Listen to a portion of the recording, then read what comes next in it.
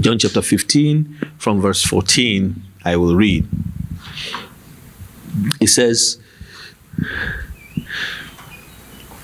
actually, let me take it from verse 13. It says, there's no greater love than to lay down one's life for one's friends. You are my friends if you do what I command. I no longer call you slaves. In one version, it says servants, because a master doesn't confide in his slaves. Now you are my friends, since I have told you everything the Father told me. You didn't choose me. I chose you. I appointed you to go and produce lasting fruit, so that the Father will give you whatever you ask for using my name. This is my command: love each other.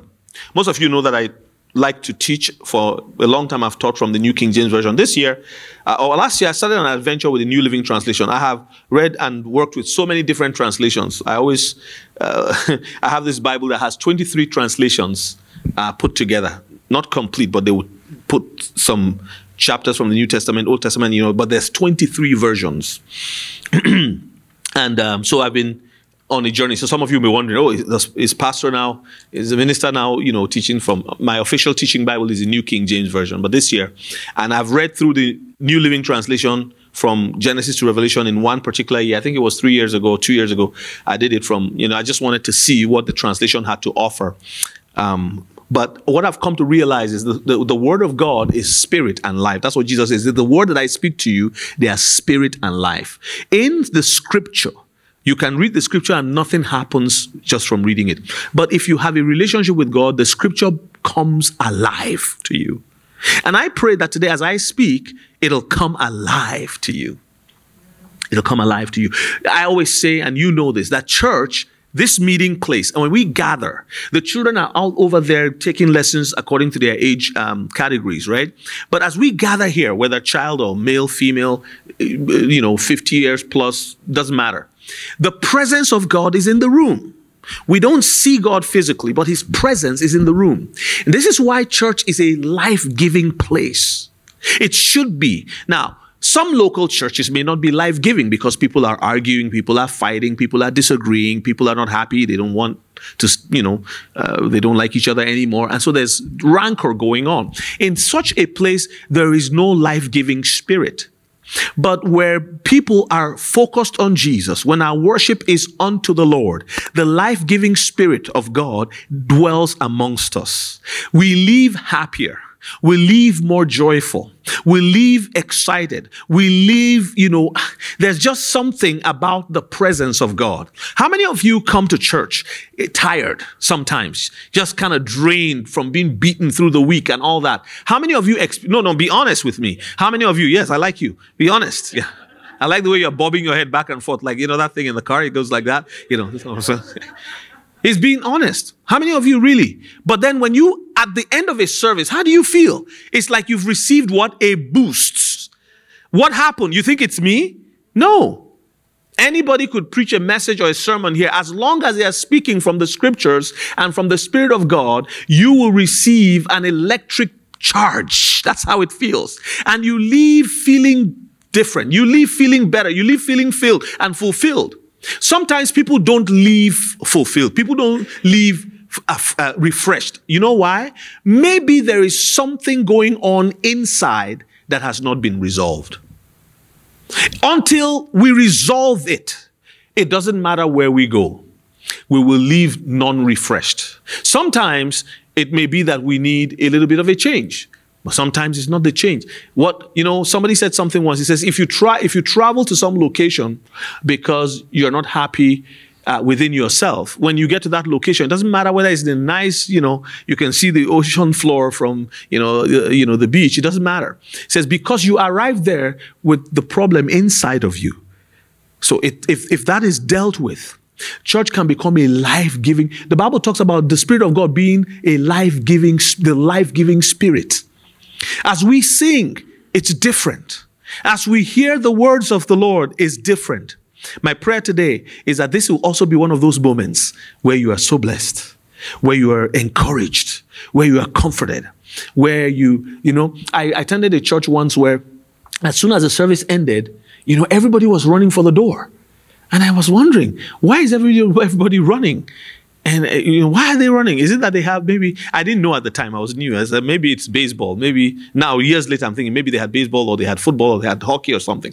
I've thought about it for a long time. And it's one of my prayers that wherever I lead, wherever I have a team of people, that we are so into the love of God that we're not looking for the doors. We're wondering, how much time? Yesterday we spent time with some of our members here. We had a great time. We went for the Pro Sports Faith Night. We had such a great time together. It was just amazing, just talking about God, talking about the things that He has done in our lives. And this morning I had to call one of them and say, you said this yesterday, but this is what was revealed to me this morning about it. And it's just a continuous conversation because of the presence of God that was in our midst. When we're missing that, we miss everything. The secret of the success of any local church, whether it's 20 people, is 7 people in it, or 7,000 people, is the Spirit of God. Today, I want to talk to you about,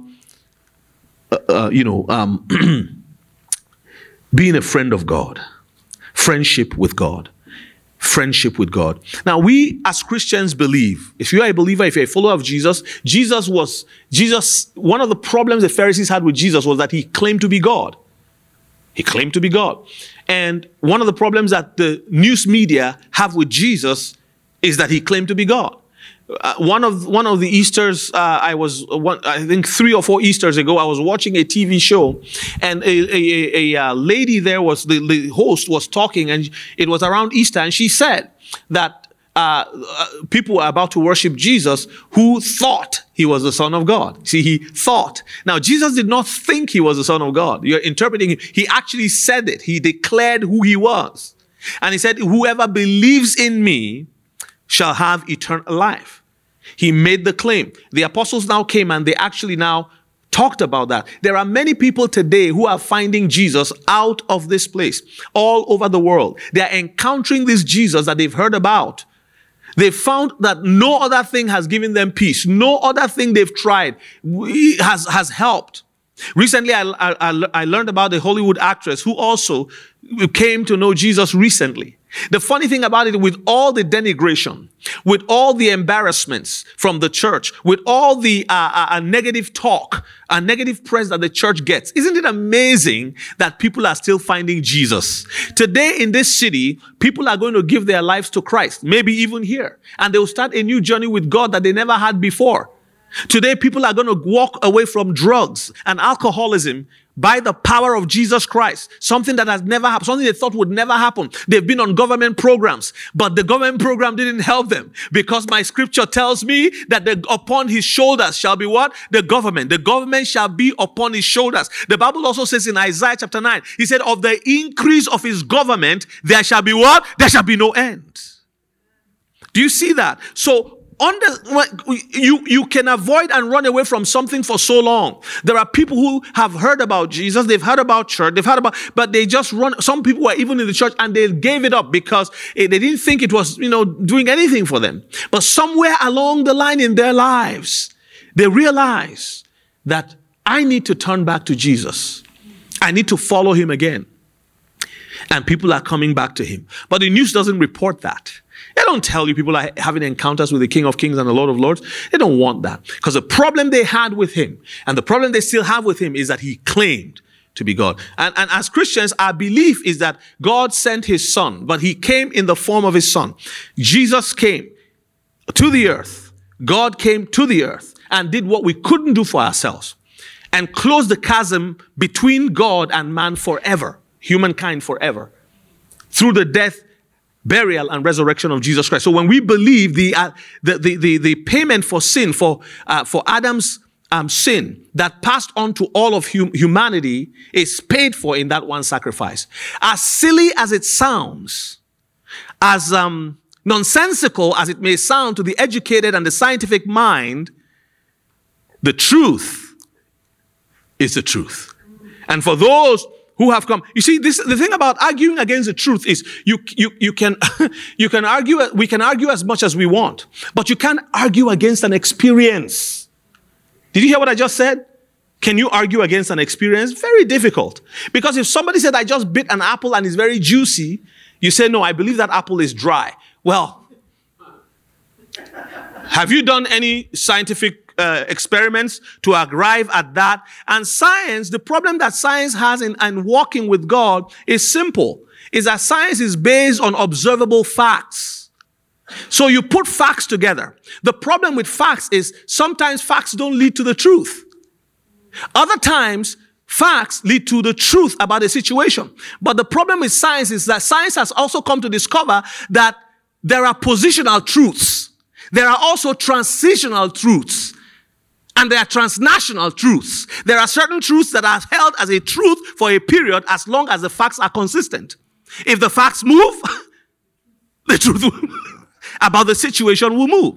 The only truth that is consistent with time, consistent from one generation to generation, is that God is true. Jesus said, I am the way, the truth, and the life. No one can come to the Father except by me. So science struggles because there is no empirical formula to judge the existence of God.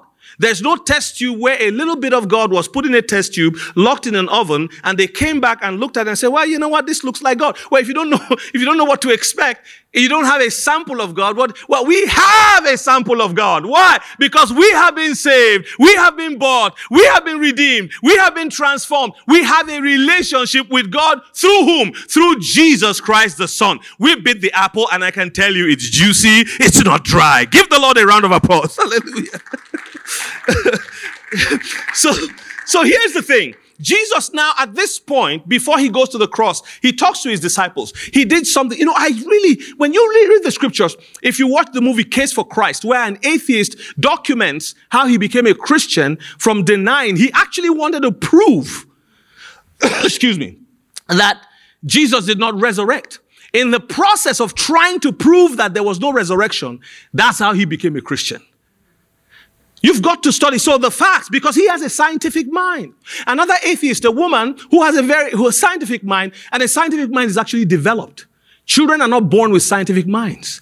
It develops. We are all born with a faith mind. We are born with a desire to look up to heaven. But as we encounter trauma in life, as we encounter different things, and we learn how to lie, cheat, and deceive, because you don't teach your child how to lie. One day you just suddenly realize, he's 2 years old and he's now lying. Where do you learn that from? It's human nature. Science struggles with that, with fact, with balancing all the equilibrium of facts and saying, okay, let's put this together, then we find this. But you don't find God with facts, even though you can. But facts must turn to faith for God to become real. Otherwise, at the end of all the facts, where faith must now ignite for you to believe God, you can be stuck. We find God through faith. And the good thing about it is the faith is not of yourselves. Ephesians chapter 2, right? What happens is God deposits his faith to help you to bring the facts together to believe. So Jesus, at this point, before he goes to the cross, he says something. So I read from John 15. He says something very interesting. He says, you are my friends if you do what I command. Friendship with God. So if you are already a believer, if you are already a Christian, if you are already a follower of Jesus, or there's something tugging in your heart, every human being has a moment where something tugs at their heart to look up, to think a little bit more, to ask questions about the reality of God. Everybody, it happens to us all. Wherever you're at, here is the truth. God desires friendship with you. And how that happens is that you have a relationship with his Son. The deeper that relationship goes, the more friendly you become, the more friendly you are with God. Because we do not see God physically, but in our relationship with Christ, we see God. We see God through our relationship with Jesus. So if you want to know God, if you want to be deeper in your relationship with God, you start with attending to your relationship with Jesus Christ. Did you just hear what I said? Are you guys following this morning? Are you getting blessed? Jesus said, I now call you friends. If you do, he says, you are my friends if you do what I command. I no longer call you slaves or servants because a master does not confide in his slaves. Now you are my friends since I have told you everything the Father told me. Here's the point. as we develop a closer relationship with God, one of the things, through Christ, one of the things that you begin to experience is more information comes your way. Now, God does not give information for us to have big fat heads as people who know everything. The only reason why God gives information is for the purpose of transformation. First, you are transformed. The more you see. So this morning I received an email, from a member here. I'm not going to say who, but it was an email based on geese. So interestingly, sometimes people will send me a text on a Sunday morning or even an email over the weekend and have no idea that God prompted them to send that. So they're like, oh, I'm sorry I sent this. But they have no idea that while I'm reading it, they actually obeyed the Lord to send it, that it's doing something. God uses everything around us to speak to us. I know that last week God spoke to you somehow. As you are driving down the highway, as you are doing the dishes, there's something that He's speaking to you. He wants a deeper relationship. He wants to call you friend. And the scriptures in the book of James tell us that God called Abraham, what? His friend. Called Abraham his friend. The prophets also recorded that Abraham was the friend of God. You know, this morning I want to ask you a question.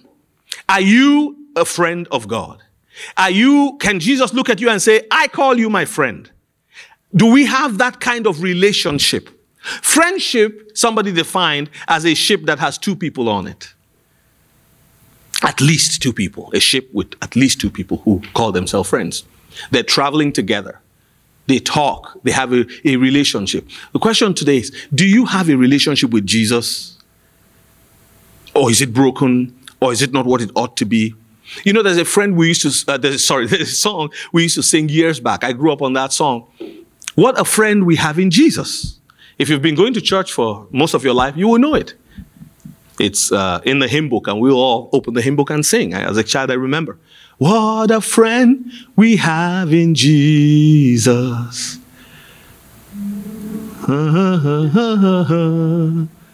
What a privilege to carry everything to God in prayer.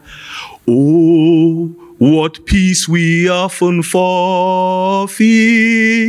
Oh, what needless pain we bear. All because we do not carry everything to God in prayer. Some of us laugh at our parents like the way they used to worship in those days. But you know what? That's all they had. And they made the best of it. I remember the choir master in front going like that. You know, there was no organ. There was no, you dare not go to the bathroom while the preacher is speaking because there's a guy with a stick at the door to make sure everybody is in line. The women sat on this side. The men sat on this side, but how far we've come, right?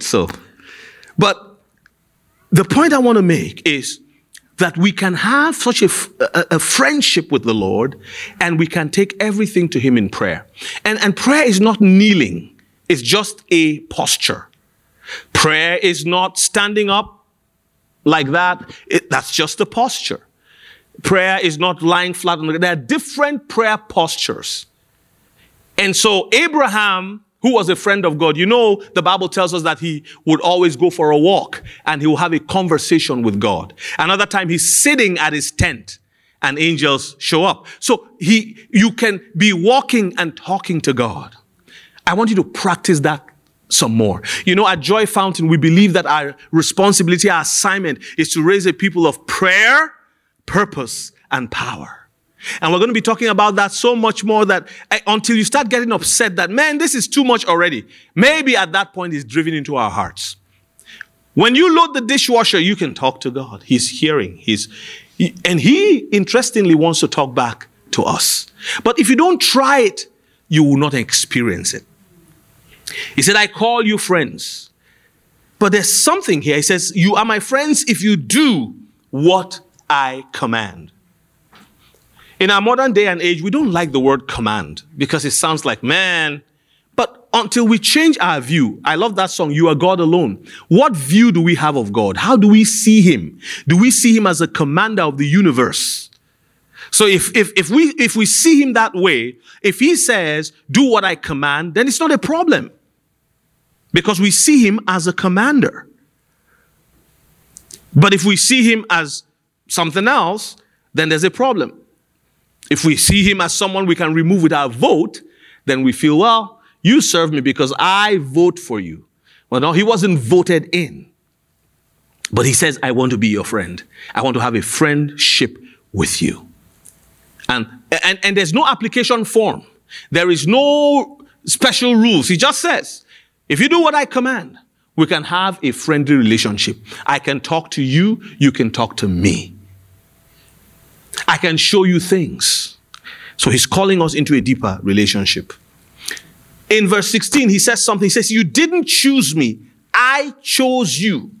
Oh, before that, he says, now you are my friends, since I have told you everything the Father told me. Everything the Father told me, I have told you. Everything. For that reason, you are my friends. Friends don't keep secrets from one another. He wants to talk to you and show you deeper things. Do you know God can talk to you about your children? He can show you things about their lives, how things are going to go. He may not give you everything, but he will give you some. I can guarantee that because his word tells us that he will show us things to come. But if our relationship is not with him in such a way that we can actually drive and dive deeper, how are we going to hear? So here he says, I have told you everything the Father told me. So you're my friends. In verse 16, he says, you didn't choose me, I chose you. I appointed you to go and produce lasting fruit. We want to do what our friend wants us to do because we want to honor them, we want to respect them.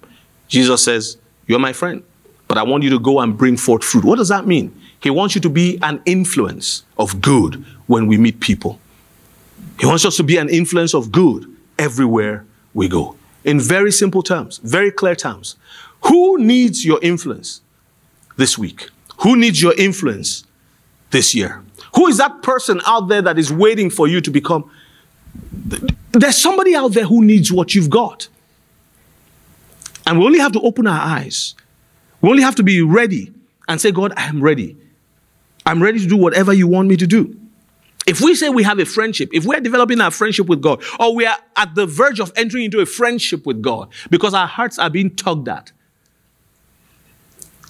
then it's time for us to take that step and say, I'm willing to bring forth fruit. How do you do that? Maybe there's someone God has been saying, go and take them out for coffee, have coffee with them. You have no idea where it would lead. You have no idea. But why don't you just try? What's the average price of coffee? You bring your own mug to 7-Eleven and it's 57 cents. Oh, yeah. Just bring your own mug.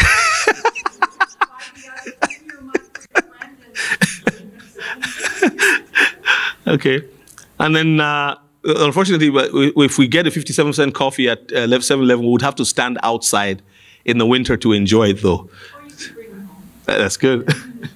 So, but then you have these different places. But the point is, I don't know that there's any coffee that's more than $5.99 at the most. So you have a range of 57 cents at 7-Eleven to, I remember somebody last year saying that they were looking for a place for Christmas gifts. And somebody actually said on Facebook, it's a group of friends, says, oh yeah, actually, I found some very interesting gifts at 7-Eleven and they're not that expensive.